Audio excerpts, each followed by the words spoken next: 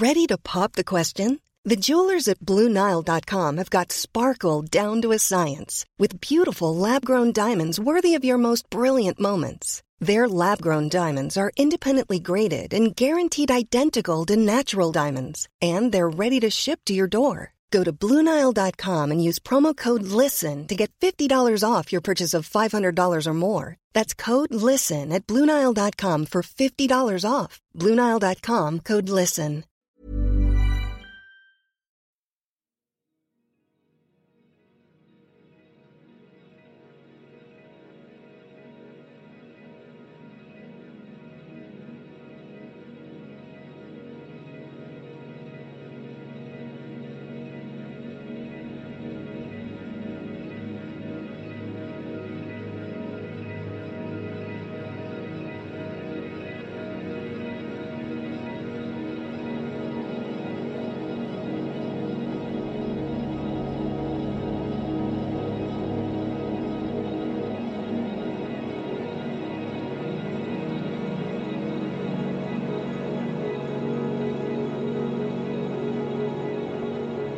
Welcome back to Misconduct. I'm your host, Colleen.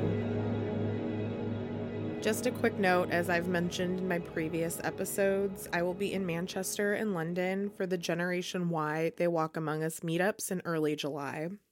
Actually, the day that this recording is released, I will already be in England, probably hanging out somewhere with Rosie and Ben. So if you are planning on going to the meetups, let me know so I can stop by and say hi. And then I will be at the True Crime Podcast Festival on July 13th in Chicago. There's going to be a ton of podcasters there, and tickets are still available, so go check out the website for more information. And that's the last time that I will mention those, because this is the last episode that will be released before the events.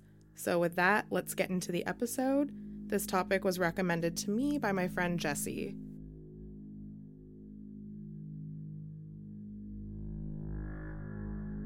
On the night of October 19th, 1970, firefighters in Santa Cruz, California were on their way to investigate reports of a fire at one of the massive hilltop properties that overlooked the Pacific Ocean. Police officers on patrol had seen smoke coming from the area and requested that the fire department check out the houses on the top of the hill.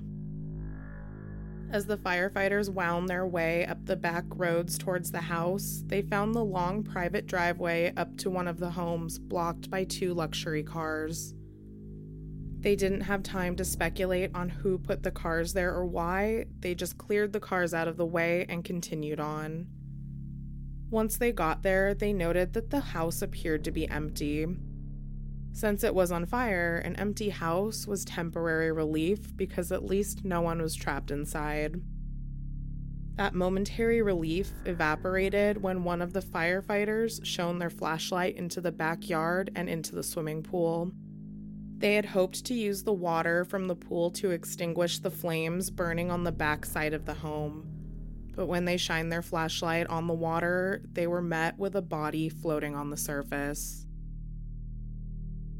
As they moved towards the pool, they realized that 4 additional bodies had sunk to the bottom.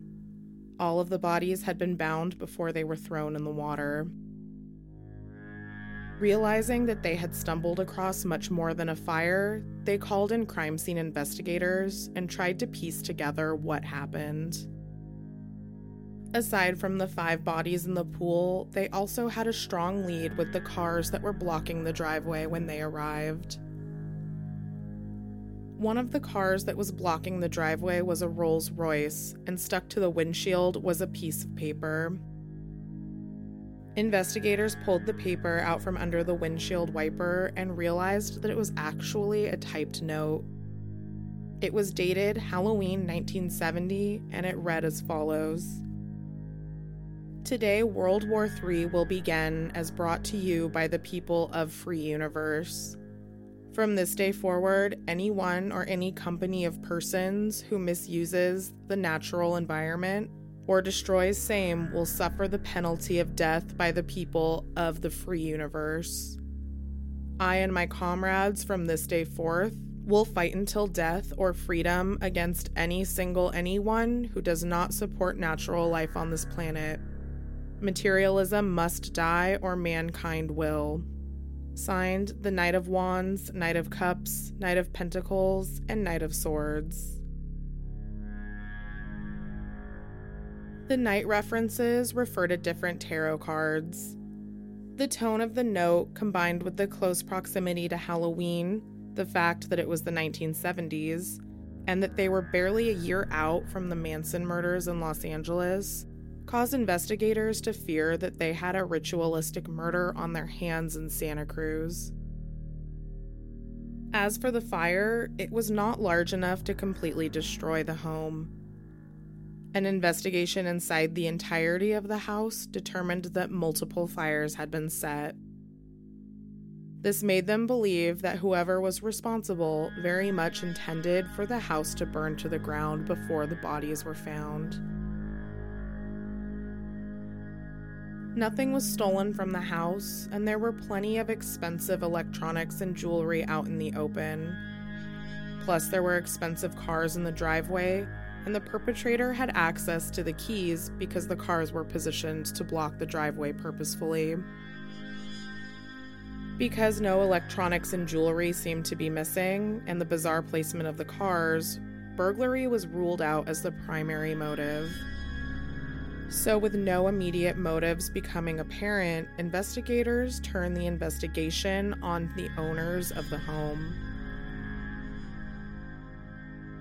It was determined by investigators that the deceased people in the pool were the Ota family and an employee of Dr. Ota's practice.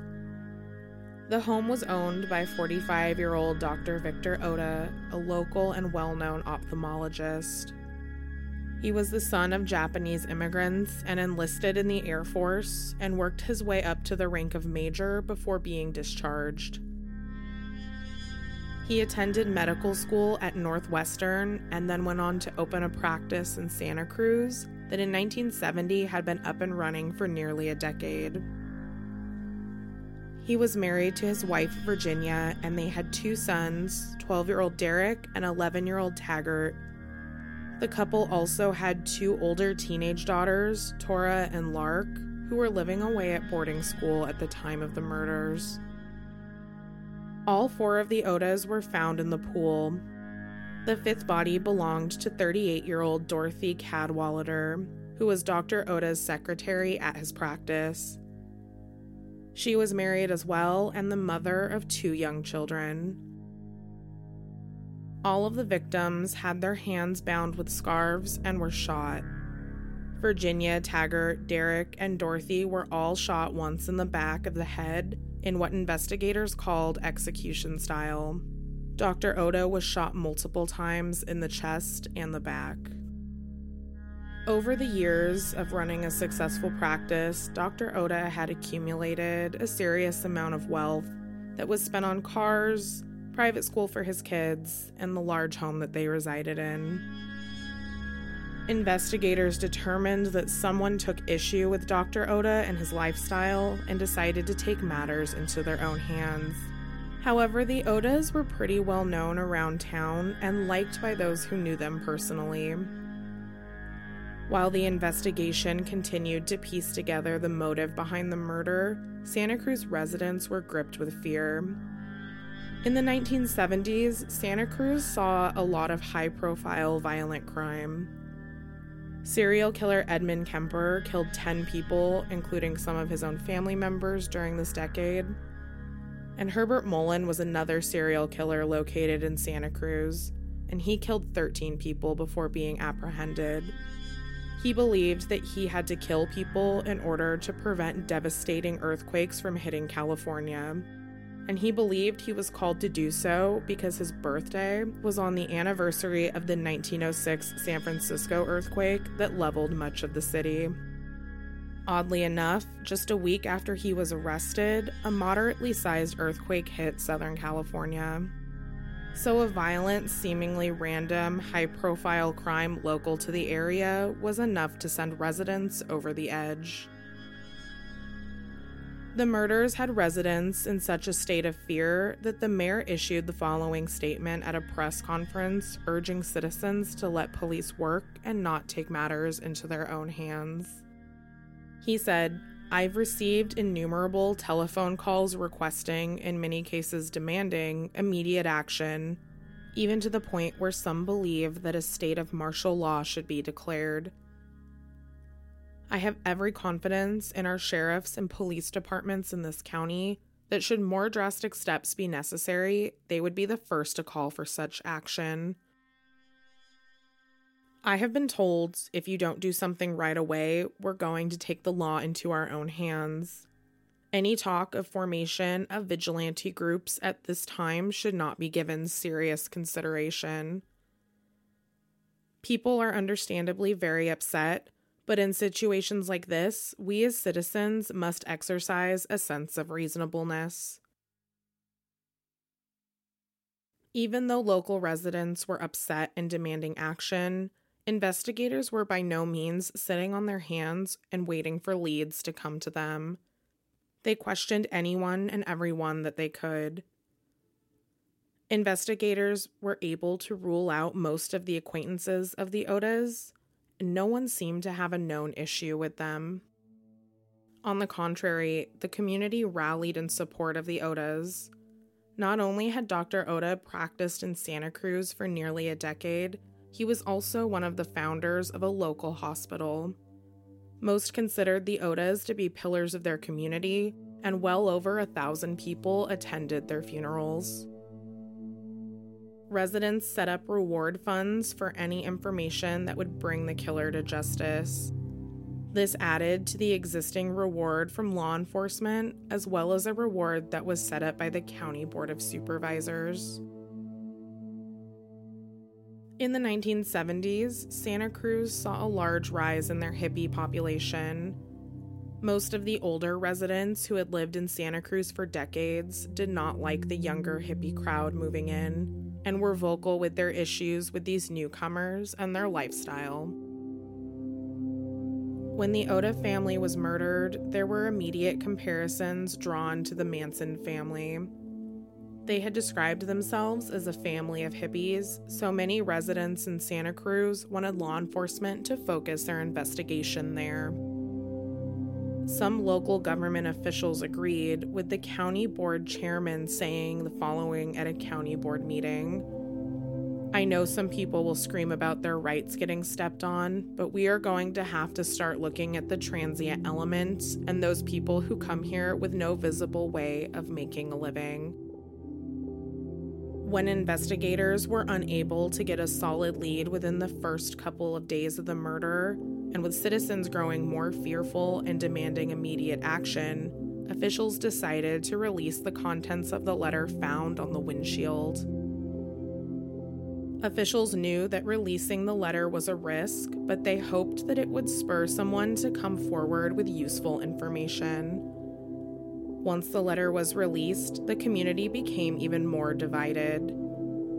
The contents of the letter essentially confirmed the fears of the older community that the person responsible for the murders was more aligned with the stereotypical mindset of hippies, but the author of the letter took their beliefs to the extreme, and people were afraid that it was a matter of time before Santa Cruz had another mass murder on their hands. Luckily, investigators' best-case scenario came true. Despite the outrage the letter caused, it also motivated people to come forward with tips and leads. One of these leads came from a local group of hippies who said that the contents of the note reminded them of someone within their social circle. They also said that this particular individual had some pretty out-there ideas, some of which even made them uncomfortable. They made it clear when they came forward that this guy and his ideas did not represent the community as a whole, and they hoped that the police could stop him before he hurt anyone else. His name was John Linley Frazier. I'm Sandra, and I'm just the professional your small business was looking for. But you didn't hire me because you didn't use LinkedIn Jobs. LinkedIn has professionals you can't find anywhere else, including those who aren't actively looking for a new job, but might be open to the perfect role, like me. In a given month, over 70% of LinkedIn users don't visit other leading job sites. So if you're not looking on LinkedIn, you'll miss out on great candidates like Sandra. Start hiring professionals like a professional. Post your free job on linkedin.com/people today. Many of us have those stubborn pounds that seem impossible to lose, no matter how good we eat or how hard we work out. My solution is PlushCare. PlushCare is a leading telehealth provider with doctors who are there for you day and night to partner with you in your weight loss journey. They can prescribe FDA-approved weight loss medications like Wegovy and Zepbound for those who qualify. Plus, they accept most insurance plans. To get started, visit plushcare.com/weightloss. That's plushcare.com/weightloss.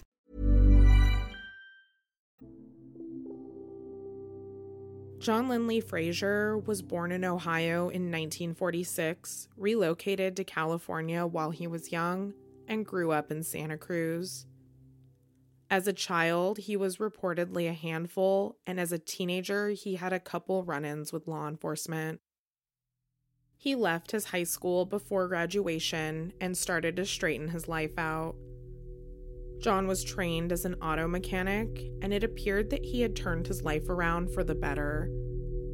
As an adult, the general consensus of those who knew him said that he was a hard worker, but he had a rougher side to him that could occasionally get him into trouble.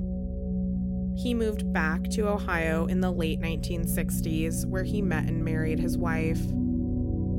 At some point, John and his wife moved back to California and settled in the Santa Cruz area near John's mother.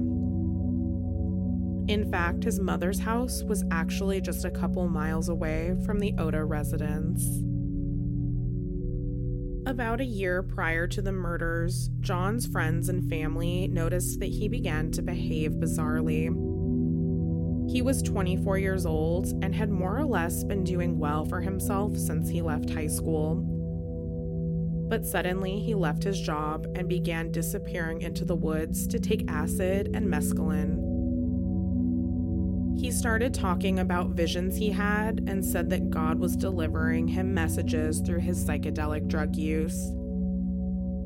John discussing his visions with his friends turned into him ranting about the importance of preserving nature and living modestly. He became more and more aggressive, and many of his acquaintances began to think that he was pushing his beliefs a little too far. Soon John was telling people that God was giving him messages that he should hurt and even kill people who are overly materialistic and harm the environment. He began to rant against wealthy people and believed that people who owned expensive homes and cars were materialistic and therefore bad. He quit his job at the mechanic and stopped riding in cars due to the pollution that they caused. He railed against materialism and polluting the environment so often that when the contents of the note left at the Odas was released, his acquaintances believed that John was responsible. Once John's name was given to the police, they immediately set out to find him. Police visited his mother's property and found that there was a small, bare-bones cabin at the edge of the property. This piece of land was in the same area as the Oda residence, and John had been living there off and on since he separated from his wife nearly a year earlier. Police descended on the cabin that was overgrown with brush and damaged due to years of age and lack of regular upkeep. John's mother's property was fairly large, and the cabin was half a mile away from the main house. This half-mile walk was not a straight shot, though. Rather, it involved trekking through trails that had not been maintained in years. The cabin itself was very small, and inside, police found John. He surrendered without incident on October 23rd, just 4 days after the murders. He was arrested just a couple of miles away from the scene of the crime. Investigators informed John's wife that he had been arrested for the Oda murders. She told them that they had separated several months earlier, but she did remain in occasional contact with him. John had actually been at her house the day before the murder, and he left the next morning telling her that he was going to move to New York. He gave his wife his wallet and driver's license and told her that he wouldn't need them any longer and that he wasn't planning on coming back. John Linley Frazier was indicted on 5 counts of murder on October 28, 1970. Since it was John's hippie friends that gave information to law enforcement that led to an arrest, the tensions between them and the longtime Santa Cruz residents were reduced.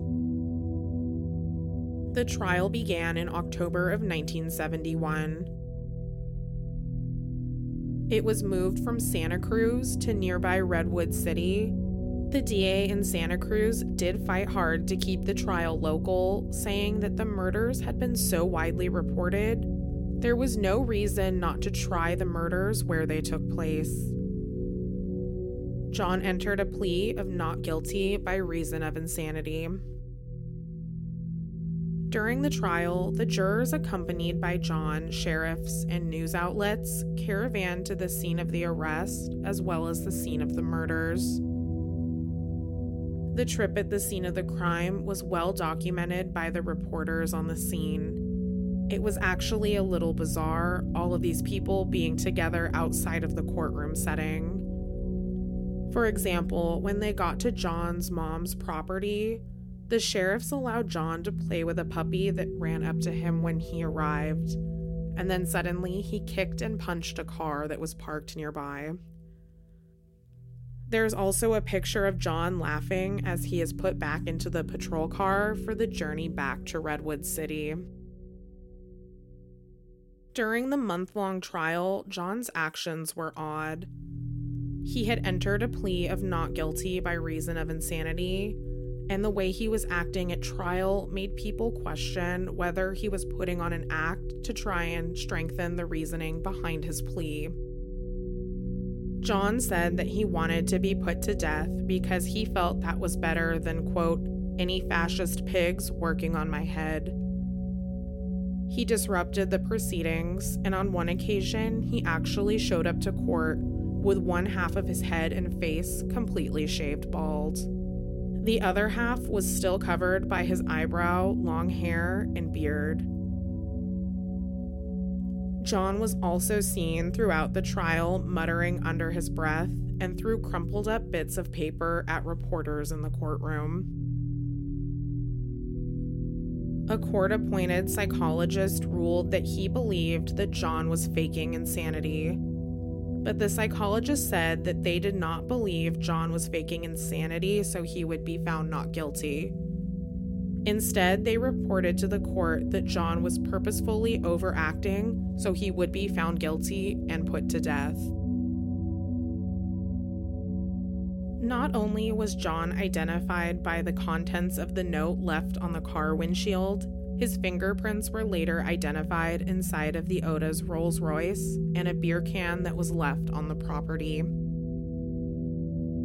It was also determined that John had visited the Oda house before the murders.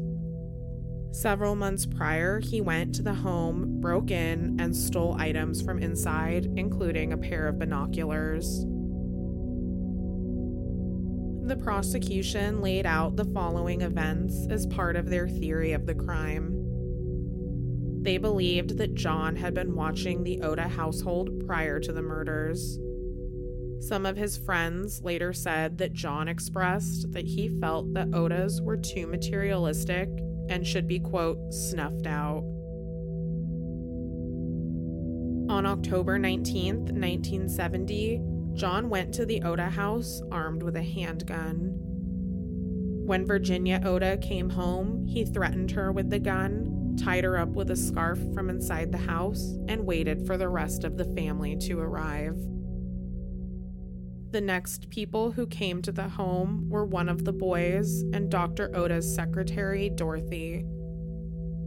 John tied them up as well, and it was speculated that Dorothy picked up Dr. Oda's son from school because Virginia had not been there when school let out that day, because John was already holding her captive.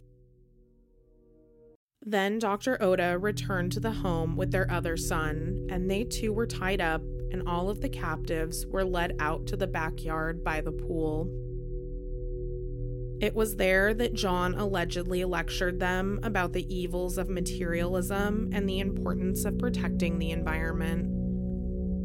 Dr. Oda began to argue with John and then offered him whatever he wanted if he would just leave his family alone. This request set John off, and he pushed Dr. Oda into the pool. As Dr. Oda tried to climb out, John shot him multiple times with the gun. Then John killed the rest of the family and left their bodies in the pool. He then set the house on fire after typing the note that he left on the Rolls-Royce windshield. The jury didn't believe that his actions amounted to not guilty by reason of insanity, and they felt the evidence against him was strong enough to convict. John was found guilty of 5 counts of murder in November of 1971. He was sentenced to death, which according to his statements during trial was what he wanted. His sentence was later commuted to life in prison when California temporarily abolished the death penalty in 1974. John was incarcerated in San Quentin State Prison north of San Francisco. Once his sentence was commuted to life in prison, he was eligible for parole every 5 years. Now you can be sentenced to life in prison without the possibility of parole, but at the time his death sentence was commuted, this was not an option. Each time John came up for parole, it was denied. It was determined that he was still a threat to society, and it would be irresponsible and dangerous to release him. At his final parole hearing in 2008, the Santa Cruz District Attorney's Office issued a statement saying, "Some people deserve to be punished for the rest of their lives. Frazier is such a man." The Oda's home was restored after the fire in preparation to be sold. It was put on the market in 1972, and the listing price was $185,000, which was below the market average. It eventually sold in a private sale. Tragedy struck the Oda family again in 1977. The oldest Oda child, Tora, who was 18 when her parents and brothers were murdered, took her own life. She was only 25 years old, and in the years since the murders, Tora had struggled immensely to cope with the violence that her family had suffered. She had married her husband and relocated to the East Coast where she was living when she died. She was discovered by her mother-in-law and buried next to her family in Santa Cruz. Lark, the only surviving member of the Oda family, who was 15 when the murders happened, went on to graduate from Stanford University. 2 years after Tora died, tragedy struck again when Dr. Oda's mother took her own life in 1979. Much like Tora, Dr. Oda's mother had trouble coping with the immense violence that her son and his family had suffered. John was transferred from San Quentin State Prison, which houses California's death row inmates, to Mule Creek State Prison in Central California.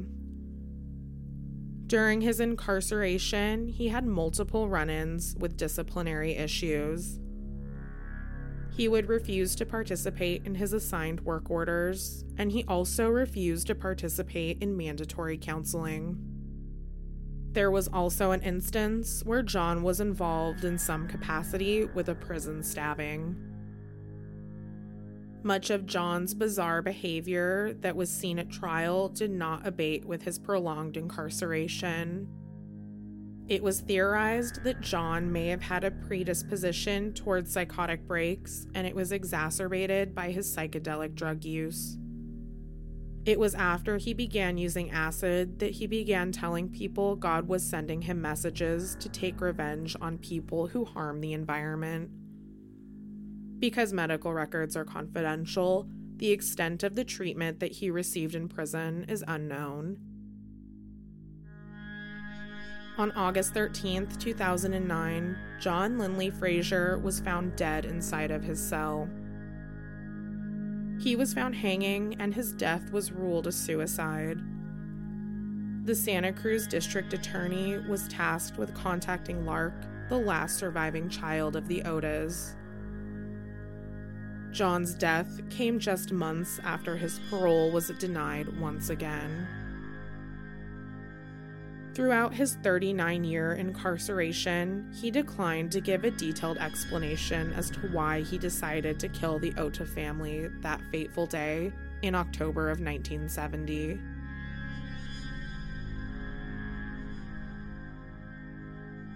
And that wraps up the show for this week. Thank you so much for listening. For more information on this episode, visit the website misconductpodcast.com. You'll find links to further reading on this episode and more information about misconduct.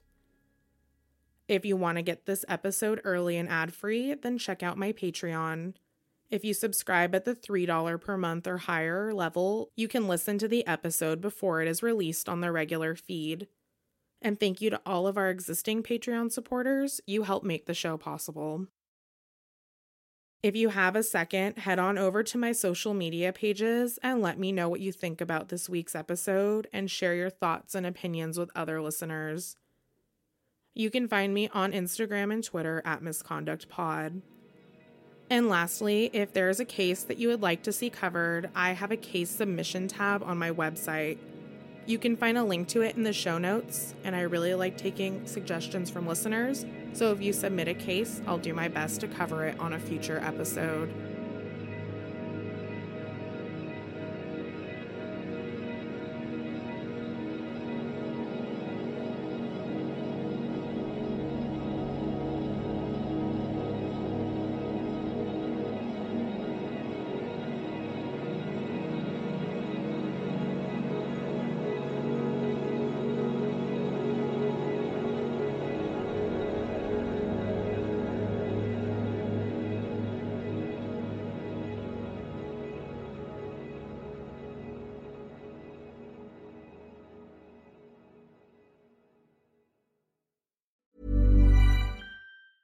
Want to get a chiseled look in the jawline? Sculpt and shape your jawline with added volume from Juvederm Volux XC. Juvederm Volux XC is an injectable gel specifically designed to be robust enough to improve moderate to severe loss of jawline definition. And it is the first and only hyaluronic acid filler approved for the jawline. Add volume to your jawline for a chiseled look with Juvederm Volux XC. For important safety information and to find a licensed specialist, visit Juvederm.com. That's Juvederm.com. Not for people with severe allergic reactions, allergies to lidocaine, or the proteins used in Juvederm. Common side effects include injection site redness, swelling, pain, tenderness, firmness, lumps, bumps, bruising, discoloration, or itching. There's a risk of unintentional injection into a blood vessel, which can cause vision abnormalities, blindness, stroke, temporary scabs, or scarring. Talk to a licensed specialist to find out if it's right for you. Visit Juvederm.com. That's Juvederm.com.